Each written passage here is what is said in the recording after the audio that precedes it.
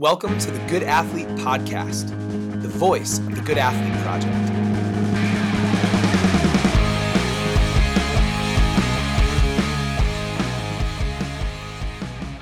Today we bring you Scott Caulfield, the head strength and conditioning coach at the National Strength and Conditioning Association. If you've ever been to an NSCA conference, you might remember a jacked guy in a suit and Jordans. He was probably surrounded by a lot of people, entertaining a big group with his wit, his humility, and his overflowing knowledge about strength and conditioning. Scott's been a friend for many years now, and there is no surprise that he's risen to the top of the strength and conditioning coaching world. What he is an incredible human being. He's humble, he's curious, and he's incredibly generous with his time. He is truly trying to make people better through strength and conditioning. That core is enhanced by experience at every level of strength, including time spent as a strength athlete. He recently finished up a master's degree at the University of Denver, which is really just the cherry on top of an already highly credentialed career. Today we go beyond strength and talk about some of his world travels, as well as some of the people who have highlighted his career, heroes like his mom. We always enjoy talking to Scott and hope you get a lot out of today's episode.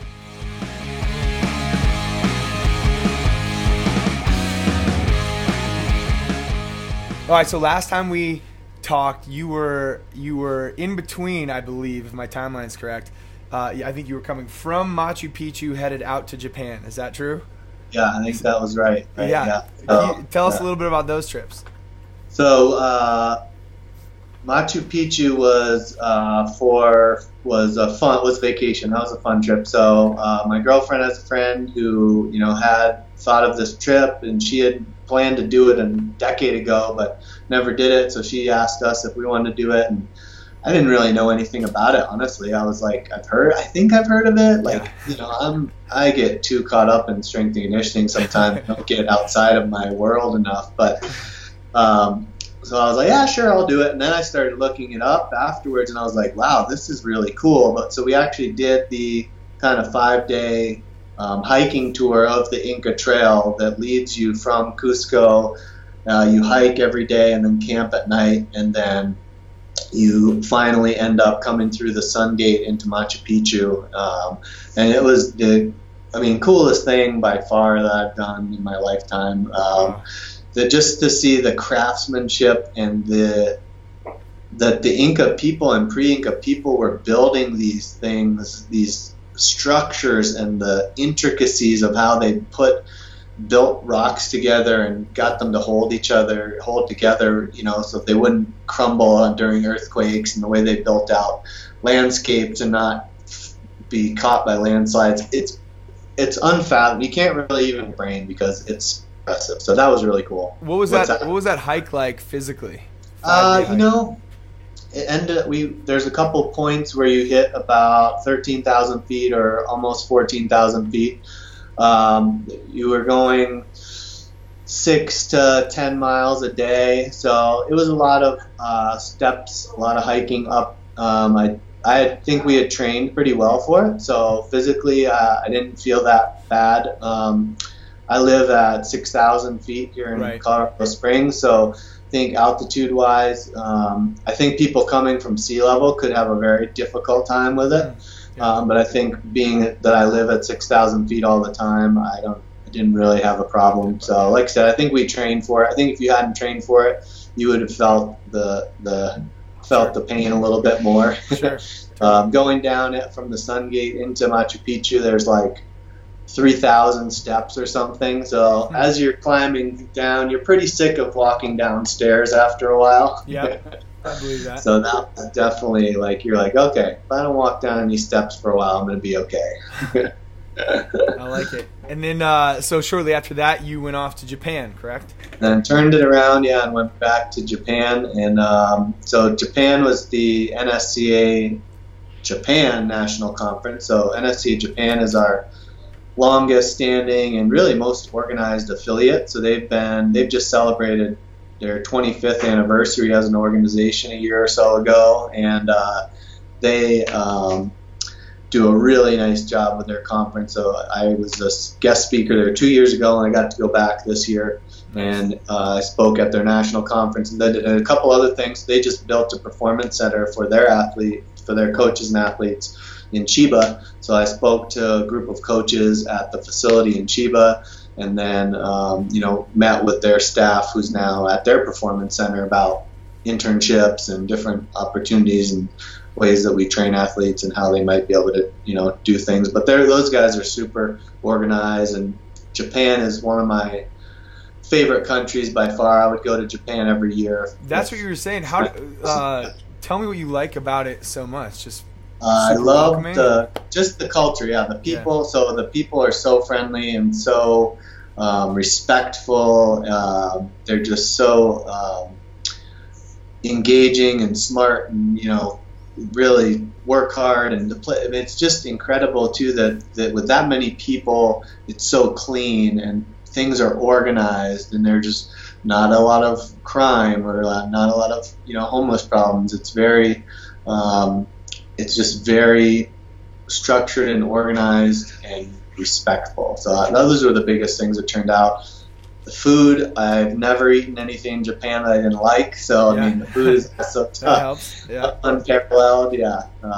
And so it's just incredible culture.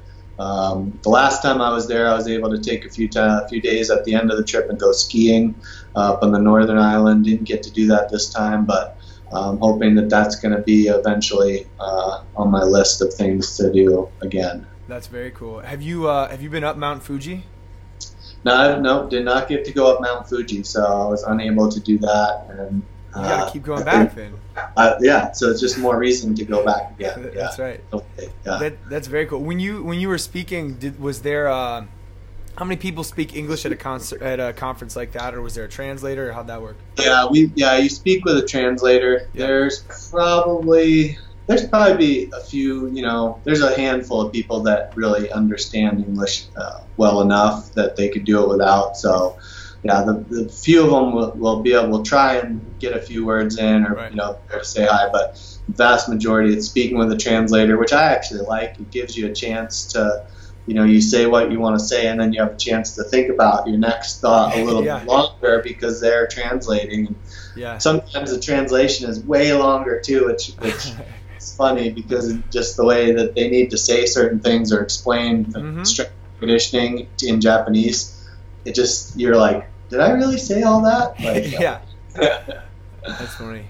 All right. What's the next exotic trip for you? Nowhere out of the country anytime soon. Got a couple ski trips coming up. Vail, Steamboat, but it's all Colorado, and so nothing planned. So if someone in Japan listens to this and they want me to come over, contact me. Great. I like it, man. Well, it just so happens that you live in a vacation spot, so I guess that's not so bad. Not so bad. Yeah. We want to know more about you to, just put a story to a face to a position, and we also want to maybe even give some hope and some takeaways for people who are at the early stages who would someday aspire to be where you're at. Well, it's funny because I guess I really started in this in being interested in strength and conditioning and its ability to influence sport from being an athlete. So, I always played basketball, and actually when I was in the Navy, I was able to play a lot of basketball, and I was also lifting at the time. And then I was starting to notice there was this correlation between being in better shape and how I could jump better and run faster. And so I don't know that I knew. And then it's funny because I lifted a lot. People would then ask me about, can you train me, basically write a program for me. And back then I didn't know anything. I read Muscle and Fitness all the time. That was my main source of information, like a lot of people start out. And so when I got out of the military, though, I knew that I wanted to go back to school and finish my degree, because I had went to college for 2 years, then joined the Navy, and then got out. Really went in with the sole goal of I'm going to get out and go back to school. Mm-hmm. So got out, went back to school. My degree was in physical education with a non-teaching option, but it was much more in kind of an exercise science track. So I had all these different kind of motor learning and A&P and all the stuff, except that we didn't have exercise science at the school I went to. So I knew I didn't want to go to school any longer so I didn't want to stay in school any longer to get my teaching certificate, because that would have been an extra year of some other prerequisites and like student teaching. But I was like, I want to work. Right. And then I got out and kind of probably like a lot of people realized, like, I don't really know what I want to do. Right. And I was working at mailboxes, etc. At the shipping and printing stuff, and I had a part-time job at this gym. Yeah. And it was just a commercial gym. And so after a while, the general manager of the gym was like, "Hey man, you really like this stuff. You're really passionate, great with people. Like, why don't you just come on full time here at the gym, and then we'll talk about future." So I basically just went full time at the gym. It was way better. And from there, that led me into getting a personal training certification through just an entry-level organization. Got my feet wet and gave me a chance to start training people. And then I started meeting people. So I started going to kind of clinics or networking a little bit, which people told me, "Hey, if you're interested in training athletes, you got to check out this CSCS certification." And I had no idea what they were talking about. And they told me, look up this organization, NSCA. And so I started looking at it, and I was like, "Oh wow, this is it. It's like training athletes in team sports. This is what I need to do." And so I studied for that. I still remember, I think, I studied for a few months, and back then you had to drive, to a testing site and take it with a pen and paper. And I lived in central Vermont, and I drove to UMass Amherst. I remember, studying along the way. And I remember that day, like, pulling into Amherst and being like, "Huh, how did I get here?" Like, I hadn't even been reading my notes and like studying the whole drive on autopilot. And, but so anyway, got CSCS, knocked it out. And then, like I said, so now I had, the minimum requirement, basically. I had the baseline knowledge to be dangerous, but now I had to train people. So I didn't have any people to train. So I really just had to start it myself from my own, business. And luckily the club that I worked at allowed me to kind of just do whatever I wanted and try and get some more athletes. So started a summer strength and conditioning camp for young athletes. So we trained basically 13 and up for summer camps. And then I had done a small, I think an intro class for like these 3rd and 4th graders that one of our school groups had asked. And the father of one of the kids that was in the class came up to me afterwards, and he was a coach at Norwich University, which is the oldest military university in Vermont, and he was the rugby coach there. He said, "Hey, do you think you could do this for a group of 40 college rugby players?" And I was like thinking to myself, I don't even know what rugby is. Pretty sure I've never even seen it. But I was like, absolutely, I could totally do it. And so he was great. His name is Bob Wegler. He's still there. He's one who's been there for like 30 years. Awesome rugby coach, and he worked with me a lot, just bringing me up to speed on play lengths of different positions in rugby and the demands of the positions. And so from that, I was able to do basically a review of what I thought the sport needed, and we ended up training those guys. I trained them for a few years, and again, this is kind of I guess it could say kind of the story of my career. Is it just started snowballing into me kind of being more confident in training athletes, and then being able to seek out other opportunities in the field. But I continued networking. I continued going to conferences to try to learn more. The NSCA National Conference was the main one that I went to every year. Also, I evolved in my training. I think I had heard Ron McKeefery say, he had said a long time ago that, if you're a strength coach, and he was saying that if you hadn't played college sports, or you weren't involved really high level sports, he really thought you needed to compete in some sort of strength sport to really be able to sell yourself as a strength coach. And I took that to heart, and I got involved in competing in strongman for a number of years. So I did that at the North American strongman level. Did 3 or 4 strongmans a year for like 5 or 6 years. It was a blast, and got, that also influenced how I trained athletes, and it was just a lot different way to train. It was fun.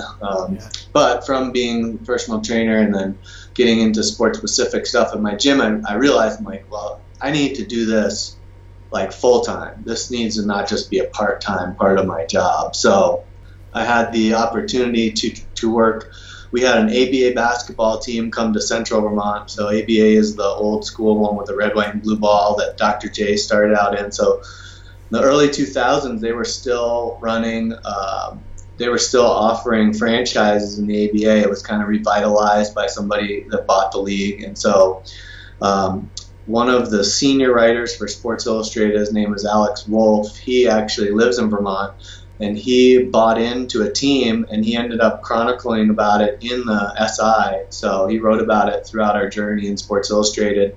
But we started the team, and I contacted them right away when I heard about it. I'm like, if this is coming to my town, I'm going to be involved in it. So I jumped on it, and I contacted them. I met with them before they even hired a head coach.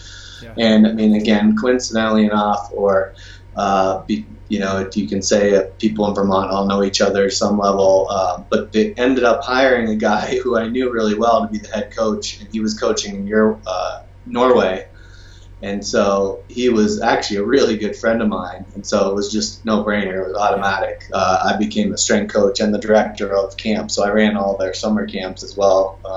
And I actually coached basketball really from my first job out of high school was coaching basketball at a summer camp in New Jersey called the Hall of Fame Basketball Camp in Montclair State. And I coached basketball from the time I was 18 until I started, really getting into strength and conditioning when I was early 30s. Yeah. So I think if I didn't end up being a strength coach, I probably would have ended up being a basketball coach in college. Yeah. I mean, and it's very similar, right? Coaching is just different stuff. So after working with the ABA team, we had a couple good seasons. We actually won the ABA championship the first year. Oh, wow.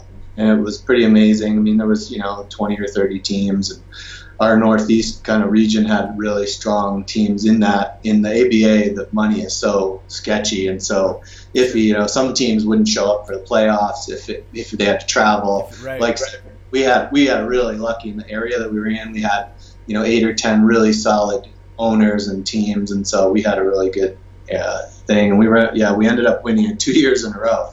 So we won the championship 2 years in a row. Again, do you have an ABA ring? I do. I have 2 ABA championship rings. That is unreal. Actually, you're on the. I know we're on audio, but.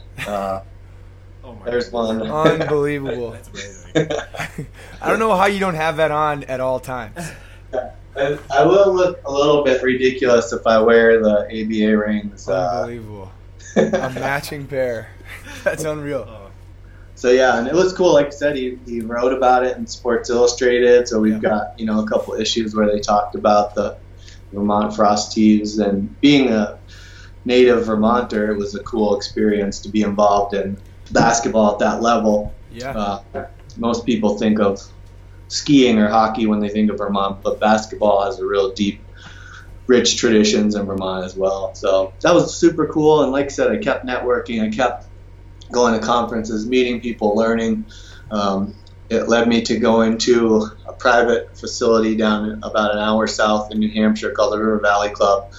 And I was we call it the sports performance facility there, and I ran their sports training center, which was a big open area with racks and turf, and I was the director of that for a couple of years.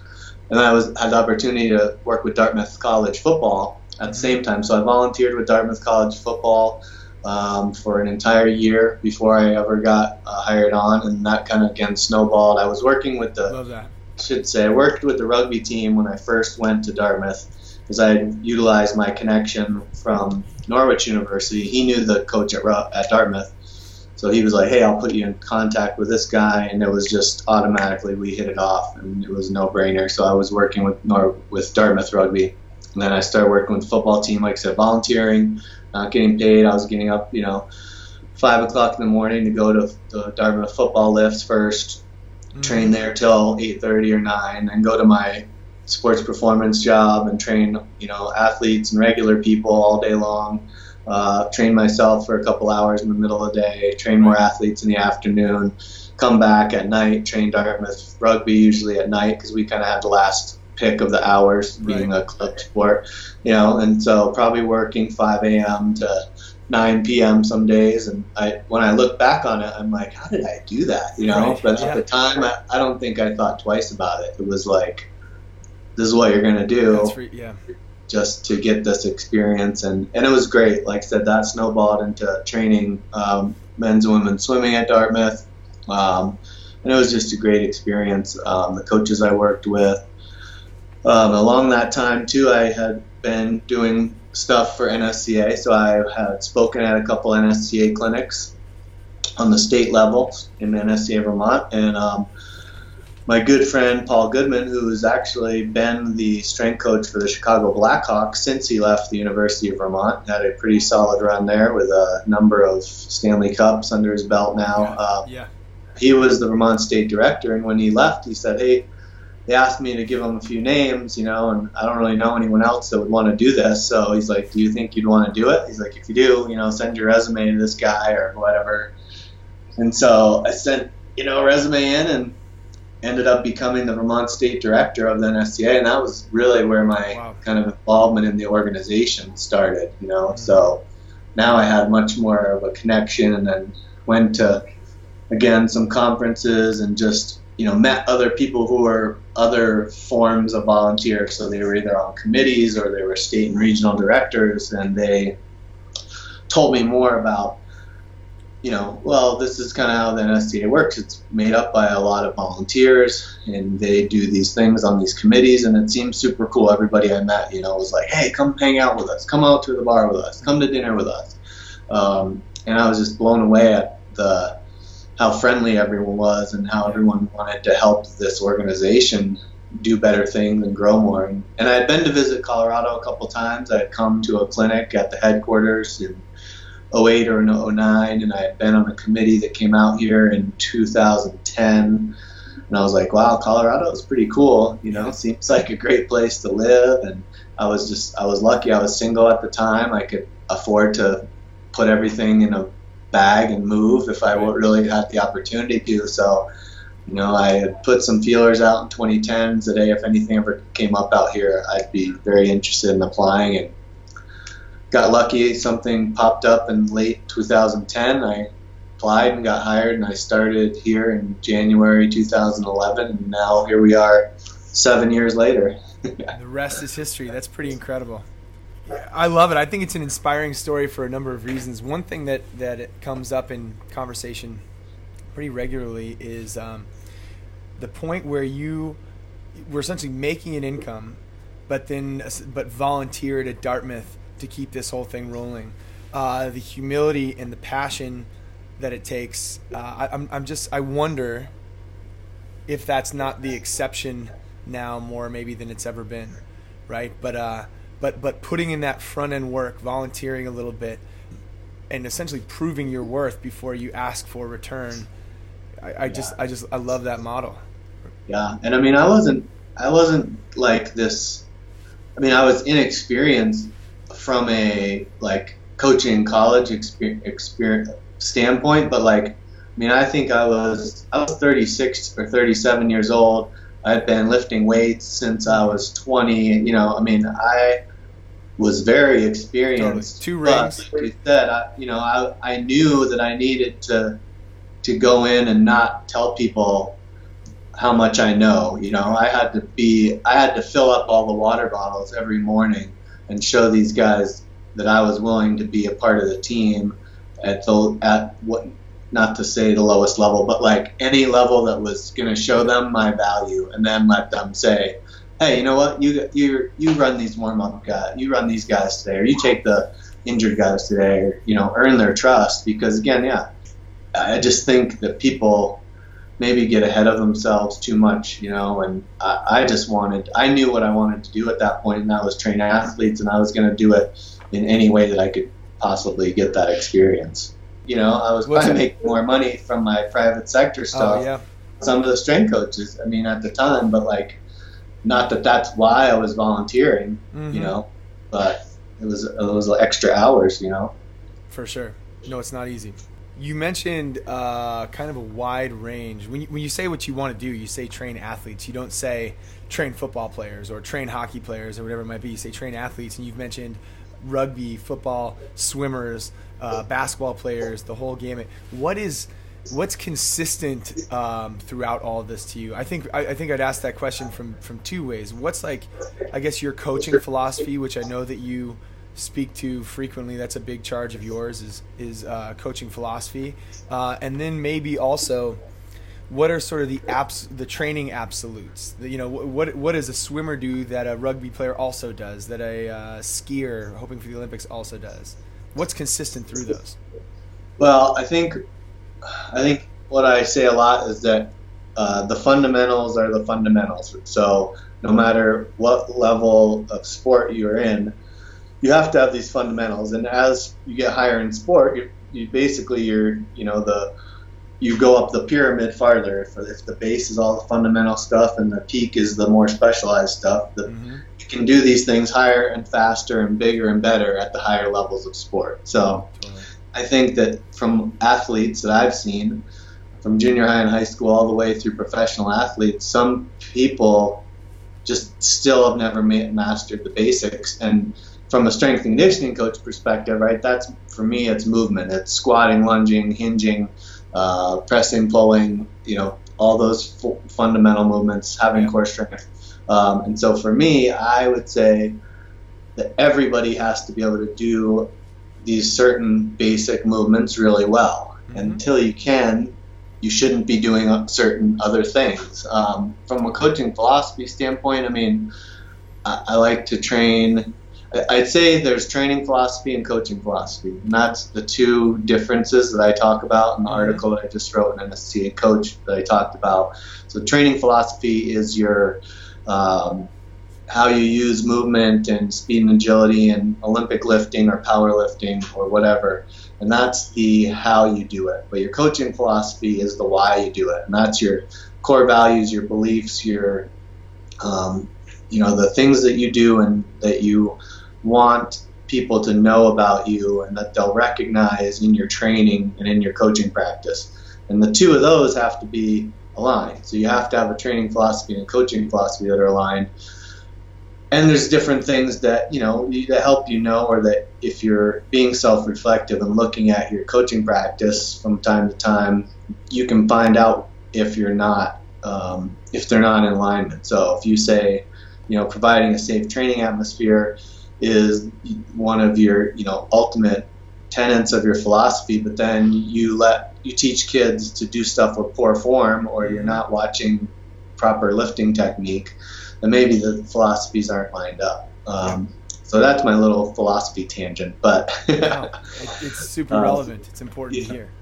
I do think that, like I said, if anyone is interested in it, that latest issue of NSCA Coach has my article, and it's clarifying the differences between coaching and training philosophy, and hopefully how to have a congruent approach. But like I said, I trained basketball athletes a lot because I loved basketball, but when I moved to Colorado here at the NSCA, the main team that I trained was college hockey, and I had trained a hockey team. I had a couple hockey athletes at different levels, but I never trained a hockey team, and so I think one of the questions when I first talked to that coach was like, well, you've never trained hockey, and I was, and I would have to be like, well, here's the thing, I'm a professional strength and conditioning coach.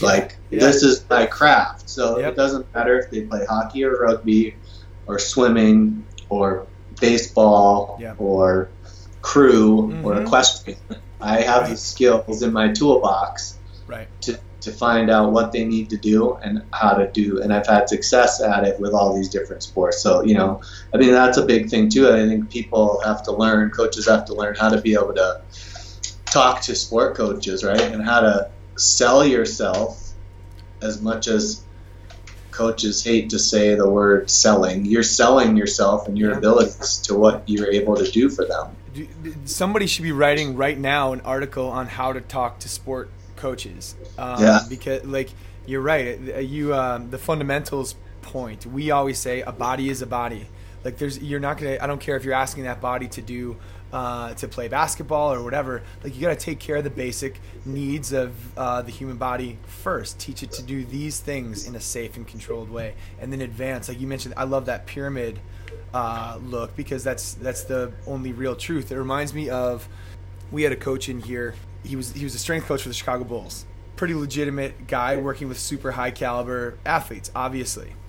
And we had a coach come in, and no names in this whole thing, but I think from a coaching perspective, it's the strength and conditioning experience. This is obviously not true for all sport coaches, but some of the strength and conditioning experience includes seeing like a YouTube clip of like the really cool thing that LeBron James did, balancing on one foot on top of a med ball or a Bosu ball, and et cetera, without recognizing that he has done all that other stuff first a long time ago and perfected that. Anyway, we had a coach come in and ask the Chicago Bulls strength coach, what sport specific movements do you teach D Rose, who was on the Bulls at the time? And he was like, well, for sport specific stuff, he plays basketball. Like what I do with him, like we work on squat, we do variations of deadlift, we protect his knees, we work his core, all this kind of stuff. We teach him how to move, and then the sport specific training is play basketball. Right. We can't do that in the gym. Yeah. So. Yeah. For me too, like the whole, the higher level you go, that things are just done at a faster level. Like I coached freshman boys basketball, I coached junior varsity girls basketball, and I did drills, right, with those kids in practices that I know the NBA teams did as well. Whatever it is, if it's a 3-man weave to a 2-on-1 fast break, we did the same drills. They just do them a heck of a lot faster and more efficiently, right? And if you think about it, I'm teaching junior high kids or high school kids how to Olympic lift versus probably, and I'm not going to say all, but probably when I have a college or professional athlete that has been trained over a period of time, they're going to be much more efficient in their movement, able to do it at a higher speed with more technical efficiency. Right. So, right. I mean, that was the thing that I had noticed. I was just like, yeah, well, the difference in sports, the higher you go, is you can just do it at a really faster pace because your fundamentals are so much better too. Right. So they're bigger, faster, stronger, literally. Literally, yeah. It's a run before you or walk before you run sort of approach. I'm with that completely. Coach Nadalna's lightning round. First one I got is looking for your favorite book and movie unrelated to your field.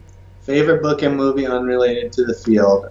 So the book that I go back to a lot is actually Jim Collins' Good to Great, which is a business book. I actually had also in my master's program, in my master's in sport coaching program, they utilized that book for an entire class for a quarter. Wow. And it was related to coaching. It was just super cool. So it's unrelated to coaching, but ultimately it is related to coaching. Favorite movie would probably have to be Top Gun, I think. I'm a old school, Tom Cruise guy, so I probably have a bunch of Tom Cruise movies that would be up there, but I think Top Gun was probably one that inspired me to go in the Navy and become an aircraft director, which is what I did. Like the guys that land the jets on the aircraft carriers, that's what I did. So inspired by Top Gun. Look at this. We got to send this to Tom Cruise. Well, actually, quick fun fact: recruitment in the Navy skyrocketed after that movie came out. Oh yeah, yeah. So you're far from the only guy. Yeah, that was right around Gulf War time, I think, too, and that was. I know a few people that got sucked in by that. First concert you attended? First concert, I think, was AC/DC. I can't remember. Oh, man. I don't know if it was Thunderstruck. It would have been 1987, 88, somewhere. Worcester, Mass, in the Worcester Coliseum. It's amazing. Yep. I don't know how my parents let me go with those guys that we ended up going with, but they did. That's awesome, and it's been on every weight room mix since. Yeah, I think LA Guns was the band that opened for them. Another like classic metal hair band in the day. Yeah. Love it. This one is a very personal one to you. Favorite pair of Air Jordans? Okay. Oh yeah, that's a good one. So I'm an early Jordan guy for sure. So I really think that probably the 2s are my favorite. Although the 1s, I always go back to the 1s because he was the man. Like that was the ultimate. And yeah, those retro ones that I have now, because I did have the ones at the time when they were the real ones, when they were like $99, and it was like, oh my gosh, these are so expensive back then. But I'm an early. I'm like I'm 1 through 6 or 7 is really my cutoff. As they get up much farther than that, the 11s are cool. The patent leather, the 11s are pretty sweet. But yeah, I'm an early 1 through 5 for the most part. All right, I like it. There may be many people, but publicly thank one person. I would thank my mom. My mom was a basketball coach and literally would bring me to the gym when she was coaching, and I would just be on the side doing my thing. And she ended up being a referee after that. She was a teacher. She was an educator. She worked for the state of Vermont for a long time in an adult diploma program where if you didn't finish high school, you could go through her program and get your actual diploma. Wow. But literally, she got me into coaching and got my, passion and experience in the first coaching experience that I ever had. So definitely her is top of the list. Also, far better athlete than I ever was. She was inducted into the Johnson State College Athletic Hall of Fame in the second class they ever inducted. So she was a stud. Yeah, awesome. Impressive. All right, well, I've got kind of 2 pull it all together questions, hopefully. Real good takeaways. One is, what would a successful day look like in your world? What would constitute a successful day? A successful day would be walking the dogs, enjoying some early morning kind of quiet time, getting my mind right, enjoying the outdoors. Work-wise is kind of coming in here, interacting with some of our athletes, whether that's our police athletes that are usually in the morning, or some of our other other older athletes that are here. Working on a lot of different things through my job that impact coaches. So whether it's conferences and events that we're working on, or thinking of better and different ways to deliver sessions at our conferences, working, talking to a number of different coaches who may just be reaching out for whatever reason, they have a question or they're doing something. So interacting with the Joe Kens and the college strength coaches that I talk to on a regular basis. That's really the coolest part of my job. And then getting to train some athletes in the afternoon. A lot of our high school athletes come in then.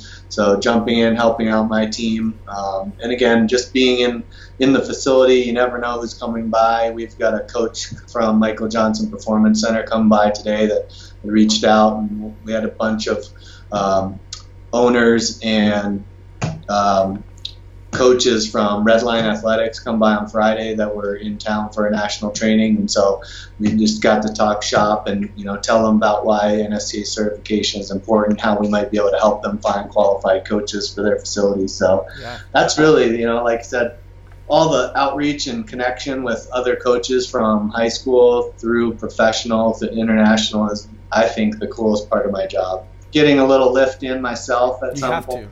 You got to be a practitioner, right? You have to. Well, then, okay, so then my final question would be this. If there is a young coach listening to this, hopefully was inspired a little bit by your story, but what's one piece of advice you would give to that young person? One piece of advice would be, you have to get experience. So yes, the education and certification pieces are huge, and those are the prerequisites.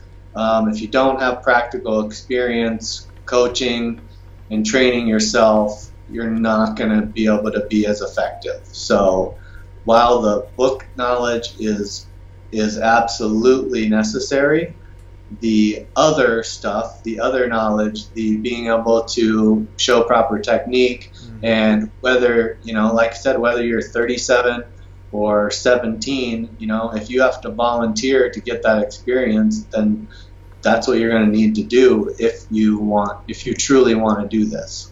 That makes a lot of sense. I've heard complaints before that there are in the Instagram age, there are too many 23-year-old gurus out there. And we need more people who do what you say, which is education, certification, and then gaining experience, right? Because how do you apply all that stuff that you've learned? And I think one of the reasons that that we appreciate your friendship, everything that you're doing for the NSCA so much, is because we really do believe the business is about results and relationships, right? Can you do your job and get results for people, and can you develop relationships with people? And I think you have that blend as much as anyone that we come across. I think it's why you're where you're at now, and I think it's why you are so respected in the field. So one of my mentors always used to say that. It's funny that you use that too, because she used to talk about results and relationships in a presentation she used to give. Yeah. Who was this? Her name is Jen Paul-Jasic. She's the CEO now of the River Valley Club in New Hampshire that I worked at. So I was the director of the Sports Performance Center. But that was something she always talked about, was results and relationships. And it is. I say it too. So when I hear you say it, I'm like, yes. And it's cool that you didn't hear it, that we didn't hear it from each other either. No. These things that it's all, you have to be able to obviously get results, whether you're a personal trainer or whether you're a professional strength coach. But it's nothing without the relationships as well, because there's probably plenty of really, really good technical people out there. But if they're not able to build relationships, whether that's with sport coaches, whether that's with administrators, and especially with the athletes, that people talk about that all the time too, right? With like training programs, like if you have buy-in from your athletes, maybe your training program isn't the greatest thing since sliced bread, right? But they believe in it and they get results from it, and that's what it's all about. For sure. If you can, we work at the high school level, which steps 1 through 5 might just be getting people to show up consistently. You know what I mean?